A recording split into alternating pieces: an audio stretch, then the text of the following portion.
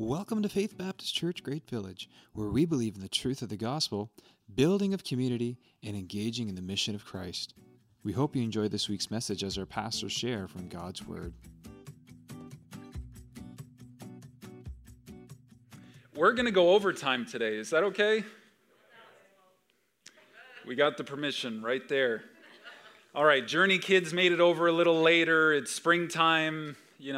We're talking about patience today, so we can take a little extra time. All right?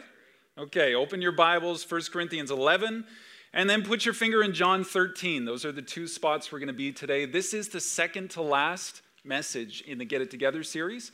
And Lord willing, Steve is going to be back preaching, which is awesome, next week to close off this series. So I'm excited for that. I hope you're excited for that too.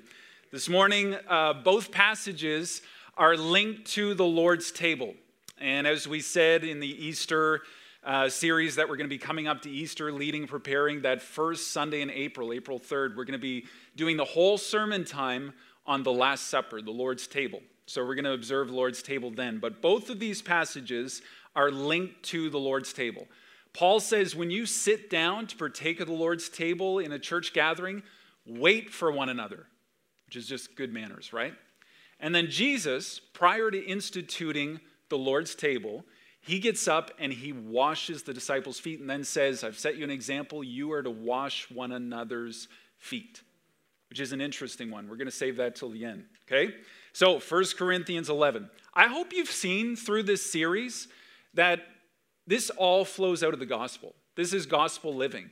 You're not going to hear the currency of the culture telling us to serve one another and submit to one another and confess our sins to one another and pray for one another and honor one another and the last shall be first. These are all things that are distinct to the kingdom of God. It only flows out of the gospel. And if you do see it out there, you can probably trace its origin to the gospel. Because I don't know where else you get this type of living and this message. Paul discusses the Lord's table, 1 Corinthians chapter 10. And he's got some points on freedom and accessibility. No longer do you need a priest in the temple in Jerusalem to mediate between God and man, and you can't touch the showbread and the Jewish Seder, the Passover supper. Has anybody ever participated in a legitimate traditional Passover supper? I've only ever done it once at our previous church. We had a Jewish professor come, and it took like 3 hours. Nobody expected how long it would take to go through each element. And he was pointing out how it tied to the Passover in Egypt, and he was pointing about how it points to Christ, and you got the bitter herbs and the salt water and the unleavened bread, and you got to have your staff ready to leave at any moment because the people left Egypt. There are all these different elements. And we don't necessarily participate in it in the traditional way since Jesus has instituted the Lord's table. A new covenant I give you in my blood, Jesus says. So the thought is, if opening it up and making it accessible and grace and mercy and everybody's welcome at the table through the broken body and the shed blood, does that just open the floodgates? Like, is that freedom now for people to do whatever they want and take advantage? Well, Paul talks about that. He says, don't use your freedom as an opportunity for sin. The Lord's table is not an opportunity to get drunk. It's not an opportunity to treat it like a buffet and be a glutton. The Lord's table is all about the broken body and the shed blood. And because of that, we need to be considerate of one another. We need to wait for one another when we participate in the Lord's table. In chapter 11, Paul talks about male headship and head coverings, which is really interesting. If you want to talk about that sometime, let's do that, but I don't have time to get into all of that today. Order and modesty. It's like a continuation of being considerate for one another. Men, you can't be inconsiderate of women just because you think that you're the leader over them. Women, you can't be rebellious and flaunt yourself disorderly. That's not being considerate of one another. And there's so much more to that passage.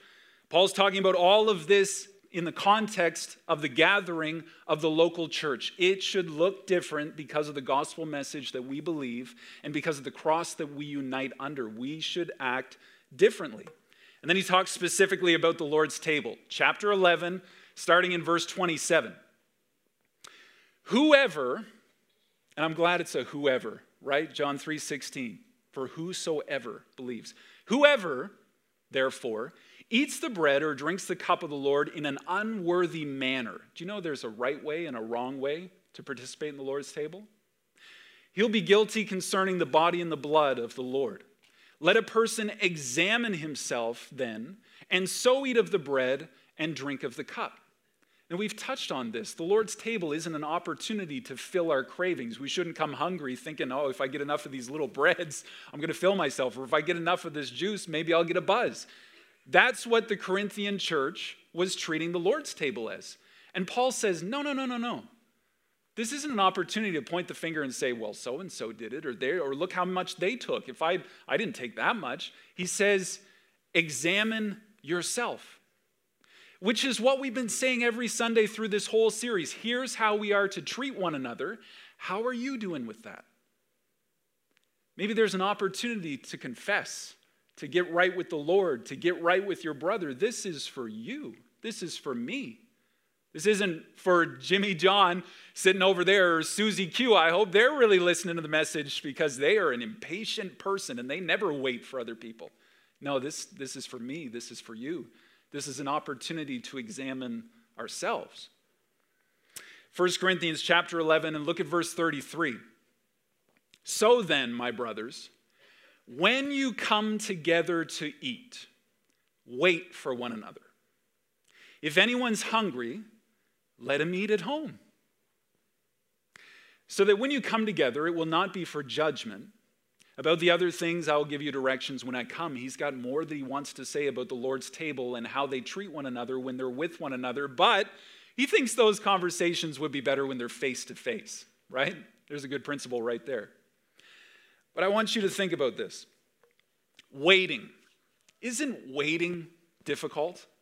Like we got stuck in traffic on the highway on Friday just before Enfield. Did anybody get stuck in that? The bridge was down to one lane. I think we sat there for like 20 minutes. And we were really in a rush. It was a nice day. We had the windows down. It was fine. But my son in the back seat must have said like 20 times, what's taking so long? Why are people going so slow? Daddy, why can't you pass them? Why can't you get in front of that person? Why is that truck passing us? And I just thought, where does he get that from? Certainly not me. Waiting's difficult, isn't it? They say patience is a virtue for a reason. And if you're going to pray for patience, you better buckle up. Yeah, but it's almost like society is programming people to be impatient, isn't it? We have everything so fast pace. Don't wait, act now. Expedite the parcel, prime delivery, Uber Eats. Do you remember when McDonald's in the drive-thru, they had that timer in red digits, and if it took longer than the timer, I think it was like 2 minutes, you get your meal for free? Do you remember that? You may not remember that because it was so short that they actually had that for because they never made the time, and I think they just got rid of it. But trying to do things faster. Remember dial-up? You couldn't use the internet, and you had to listen to that little sound. It was so slow. Can you imagine going back and trying to work on the internet at those speeds? Corded home phones. Just imagine if your whole family had one phone. How often do you use your phone? About 4 hours a day? Now picture a family of 4, 5, 6, 7 using one phone. Can you imagine going back to those days? Remember VHS tapes? Rewinding them? I feel like every kid should have to rewind a VHS tape in their development. That taught me patience right there. I remember in high school hearing a song that played on the radio, and I thought it was so good, and I had to wait for it to play on the radio again before I could hear it again, or I could go to the store and buy the CD. CD was this new technology that had come out. Do you remember those days? That was before Shazam, before Spotify. You had to wait. Do you remember before the Cobequid Pass? Do you remember before the divided highway, before the Confederation Bridge, taking the ferry? All these areas in life where we no longer have to wait. You know, you can pre-order the new iPhone SE Pro 13, and you can get it in green now. You can pre-order it right now. You don't have to wait. You don't have to wait for next week's episode. You can binge the whole season on Netflix right now. You don't have to wait to talk to your friend. You can text them at 3 a.m. Don't text me at 3 a.m., please. Why is waiting for one another, particularly before you eat, why is that important?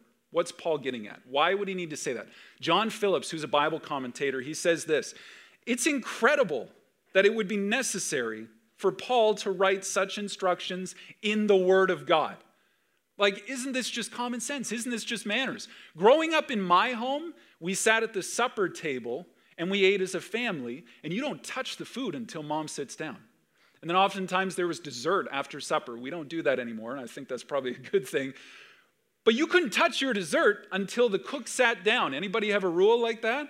You got to wait until everybody's seated at the table, waiting. Well, now I know why it's so important with a young family and kids who just want to gobble up the food before the adults get to sit down to join them. When do you have that opportunity to sit with one another? The feast that Paul's referring to here is the love feast. It's almost like two feasts he's talking about simultaneously. There's the love feast, and then it would likely climax with the Lord's table. And the love feast was like a community dinner that the church would put on and invite people to come out who may have food, may not have food. The people who had food would bring extra food to share with the people who didn't have food. It's a good idea, isn't it?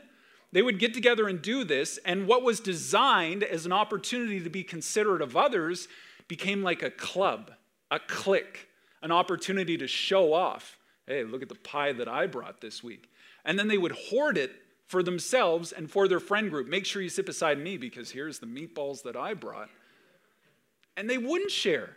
And what started as an opportunity to be considerate and show love turned into a selfish show. Paul says, you can't be doing this. This is so hypocritical. If you're hungry, eat at home before you come. Now, I read this through so many times, and I thought that was just a funny little thing that Paul threw in there, but I think there's something there. If you know that you're not going to have supper until 7, maybe you should have a snack at 4 p.m. so you're not so hangry. I've had to learn that rule in my life. I get hangry. But so much more than that, let's get into the philosophy of it here. What is impatience? Like, what is it really? I was hoping somebody would say, well, it's not being patient. Okay, what is patience? Patience is satisfaction with this moment right here. Impatience is dissatisfaction, a restlessness. It's almost like a jealousy, like I'm not satisfied with where I'm at, but I think I'll be satisfied if I can just get this thing, but I can't have it yet. And it's the tension in between, and we grow restless, dissatisfied. So Paul says, if you come to the meal and you're so dissatisfied that your cravings are calling out to you and you just have to grab those chicken wings first before everybody gets a chance to sit down and we can pray for the meal, maybe you should fill your cravings at home before you come. Okay, here's what I'm getting at. I listened to a brief teaching on nutrition from a neuroscientist. Doesn't that sound exciting? I can give you the link if you want to watch it. In regards to food cravings and decisions that we make about food. How many decisions do you think you make on food every day? I'll tell you.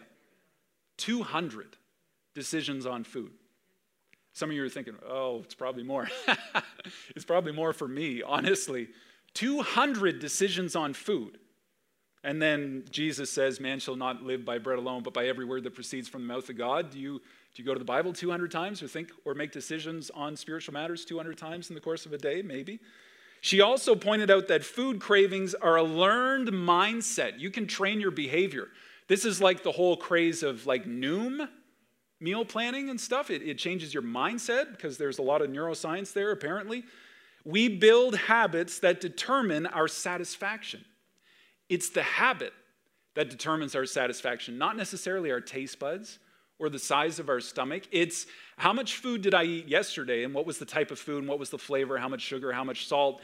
Did I eat about that same amount today and the day before and the day before? And we set these habits. Now, I'm not getting after you about your eating habits. I hope you hear that today. If anybody needs to get after about their eating habits, it's me right here because I am not great at this. But what if those disciplines and those habits to fulfill food cravings is a picture that Paul's pointing at about spiritual disciplines and spiritual habits to fill spiritual cravings, so that when we're in an opportunity where it looks like if I just had this to be satisfied, we can say, no, I am satisfied because I have this habit and this desire and this craving for the Word of God and for my Savior, and I already have this here, and I practiced it, and I've meditated on it, and I've read it. Even today, I've spent time in prayer, so I am anchored in satisfaction. I don't need to reach up there. I don't need to grab for the chicken wings. I don't need to grab those meatballs. I don't need the grass that looks so much greener on the other side of the fence because I have Jesus here with me. I love what Esther said about our church. It's at work here because God is here. Tracy said the same thing. When God is here with me in this moment, why do I need to be so impatient and desire the next? If I'm satisfied in Christ, then impatience doesn't have legs to stand on. Are you following that? Maybe I'm digging a little too deep into Paul's comment there. Okay, John chapter 13, impatience. Maybe it's tied to a lack of satisfaction that can only be found in the Savior. John chapter 13. Let's get into the Last Supper, washing one another's feet. Starting in verse 2, during supper, when the devil had already put it into the heart of Judas Iscariot, Simon's son, to betray him. I love how it's put in there. Before any of what we're about to talk about takes place, this already is in Judas' heart. Jesus, knowing that the Father had given all things into his hand, that he had come from God and was going back to God, he rose from supper. Now, do you remember what we just talked about spiritual habits, finding our sufficiency and our satisfaction in Christ so that we're not impatient and looking for the greener grass? Jesus is demonstrating it. He knows the plan. He knows what the Father has set into place. He knows he's obedient and submissive to the Father's will. Therefore, he has this deep satisfaction for what he's about to do. He laid aside his outer garments. Taking a towel, he ties it around his waist. Then he pours water into a basin. He began to wash the disciples' feet and to wipe them with the towel that was wrapped around him. Now, if you've been in church for any amount of time, listened to sermons, read the Bible, you've probably seen this image before. And we're going to talk about it more on April 3rd when we talk about the Last Supper and we observe the Lord's table. I want to focus on Jesus washing the disciples' feet. When I first read that one, I thought, oh, this is going to be easy. I can just say we no longer do that in our modern culture, so let's just, that was a thing they did, and we can just emphasize on waiting for one another, right? And just brush over it. But I think there's more there. In this day, a special guest at a special dinner, when the traveler would arrive, there would be somebody there to wash their feet because they wore sandals, there were animals in the road. You can put two and two together. They would get there. It'd be disgusting. It would be a very degrading position for the lowest, youngest servant to do. And everybody knew that. That was just a cultural custom in that day. The disciples overlooked, or maybe consciously made the decision that I'm not doing that. So they didn't plan for it. You remember how they found the upper room? Jesus said, they followed the woman, they get to the place, ask the permission, use the upper room, get the food, prepare the upper room so that I may enjoy my Last Supper with my disciples before what's about to happen. And they overlooked this key aspect. Do you remember how much through this COVID pandemic was talked about hand washing, right? And how to wash your hands, how to do it properly, especially initially, all about hand hygiene. I think modern day hand hygiene ties to the foot washing thing here. If you got little kids at home, hand hygiene is so important. My daughter had peanut butter all over her fingers and reached out and grabbed my face this morning. Peanut butter all in the beard. It was great. So Jesus, with the ultimate consideration for others and the humility of himself, because he knew the Father's plan, because he's satisfied and he's anchored in the plan, no need for selfish impatience. He gets up, changes his clothes, gets the towel, the bowl, the water, starts washing and drying the feet. I wonder what that moment was like. I wonder if the food got cold. I wonder if the disciples thought, we did all this work, we got all the meal here, we can wash our own feet, you don't need to do that. You remember Peter's interaction, no way you're going to wash my feet. Okay, wash everything, please. I wonder if they got impatient for the meal. I wonder if they reached for the unleavened bread. More than that, Jesus didn't just fill a role that the disciples overlooked or were too proud for. He washed Judas Iscariot's feet. Doesn't Proverbs talk about feet that are swift to run and to do evil? He's washing the feet of his betrayer, who's about to go and sell him out, stab him in the back. Being considerate of others is a lot easier when the person that you're being considerate to seems worthy of your consideration. Oh yeah, I'll wait for her because she would wait for me. Oh, no problem. I know you do the same for me, right? But Jesus, being Jesus, takes it a step further. I'll wash his feet even if he sells me out. I want to show you some pictures from the foot washing series by Kia Ora of Perth, Australia. Her company is called Salt and Gold Collection, and they're beautiful, absolutely beautiful. I saw this on Instagram and just so grabbed my attention. Here you have a little kid and he's reaching out, touching Jesus' face as Jesus is washing his feet. And then you have this image here. This one is called Frontline. You have this nurse. Her face is bruised from the goggles and the face mask she's been wearing.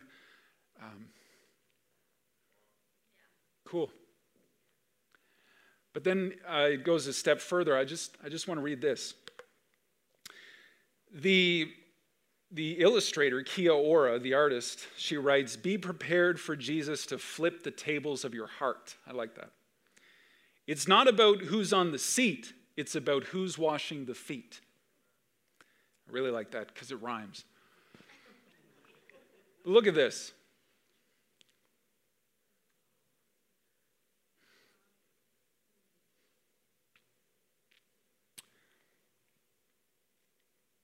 This one's called Jesus Weeps. I don't know if you can see the tears there, but it's beautiful. Oh, but then she takes it further. Get ready for this. Do you recognize that face? She writes about this series in particular. This is the Jesus I know. Even though it shocks me, the one who comes running with a ring and a robe and throws his arms around you before he even knows if you're going to stammer out an apology or not. She says, I drew Russia as well as Ukraine because it was the missing half of this set. She says, I don't get to decide who's worthy or ready to sit on that stool. And she says, that's why these images are only being sold as a pair. You can't buy one without buying the other. Yeah, that's powerful. It's called Salt and Gold Collection if you want to look it up, and it's free shipping on items over $60 if you're interested. Jesus washed his betrayer's feet, the feet that snuck out the back door to sell him out. He washed the feet. John 13:12. When he had washed their feet, and it mentions Judas twice in the previous passages leading up to this, in the context, it's just focused on Judas Iscariot. When he had washed their feet, all of them, even Judas, he put on his outer garments, he resumed his place, and he said to them, do you understand what I've done to you? You call me teacher and Lord. You're right, for so I am. If I then, your Lord and teacher, have washed your feet, you ought also to wash one another's feet. For I've given you an example, that you also should do this just as I have done to you. Truly, truly, I say to you, a servant is not greater than his master, nor is a messenger greater than the one who sent him. If you know these things, blessed are you if you do them. If you do them. Blessed are you if you do them. You know, patience is an act of consideration for others. But this takes it way further. Waiting for someone who's stuck in traffic is one thing, but washing the feet of your enemy is another. Both are aspects of thoughtful consideration for our fellow man, which can only flow out of the gospel, who Jesus is and what he's done for us. We get to love because he first loved us. With Jesus, there's no reason, without Jesus, there's no reason to care for your enemy. You're not going to hear that message out there unless it's to manipulate them to get what you want. Jesus sets a precedent for these one another's that goes way beyond thoughtfulness, way beyond attention, way beyond consideration, way beyond being nice or being well-mannered. All those things are great. But what Jesus is commanding is willful, humiliating self-denial on behalf of those who are unworthy or unappreciative. So here's what I'm thinking about today. Moms, when you get home from a busy day's work and you whip supper together, you wrangle the kids in the bath,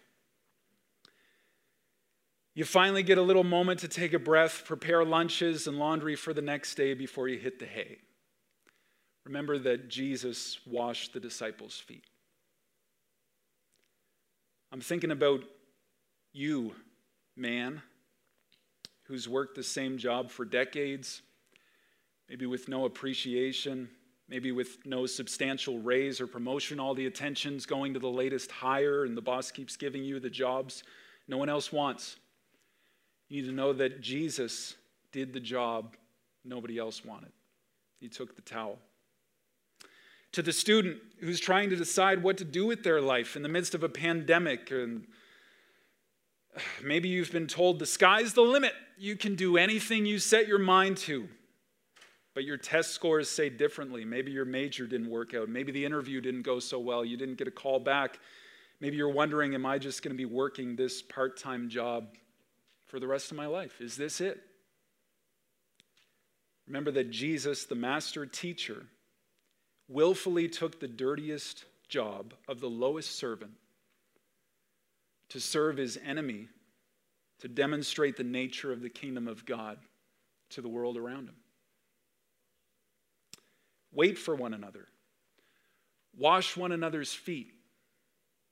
Imitate me as I imitate Christ, Paul says in 1 Corinthians 11 and verse 1.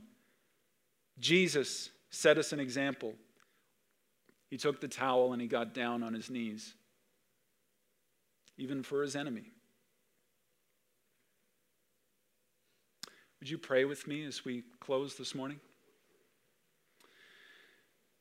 Father God, I want to praise you for the opportunity to open your word, spend this time together, to hear an update from Cassidy, to have our band lead us in worship and lead us to your throne, to hear testimonies from our church family on the work that you have done through this church over 172 years.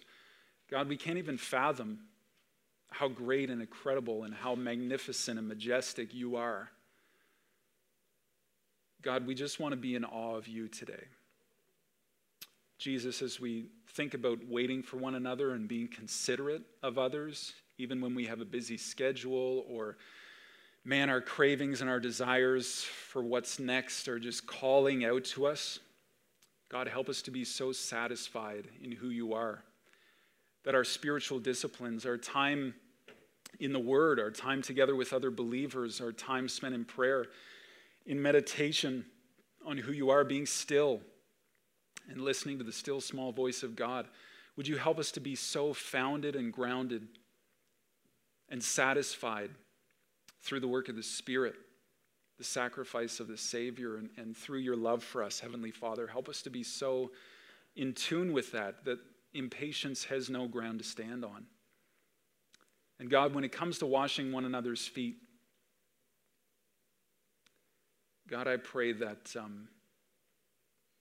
we would be the first to jump at the opportunity to do the things that nobody else wants to do. That we would serve even when it's hard, even when there's no recognition or a lack of appreciation. Father, help us to serve because you say that the master is no greater than the servant. and the one who sends the message, not necessarily greater than the messenger. And in the kingdom of heaven, we get these opportunities to showcase what gospel living looks like. Help us to take them, Father, not for our own benefit or for moving ourselves forward, but that we would display who you are to the world around us. Thank you that you loved us first, and that everything we do is simply a response to your incredible, unconditional love. Thank you, Father God. In Jesus' name, amen.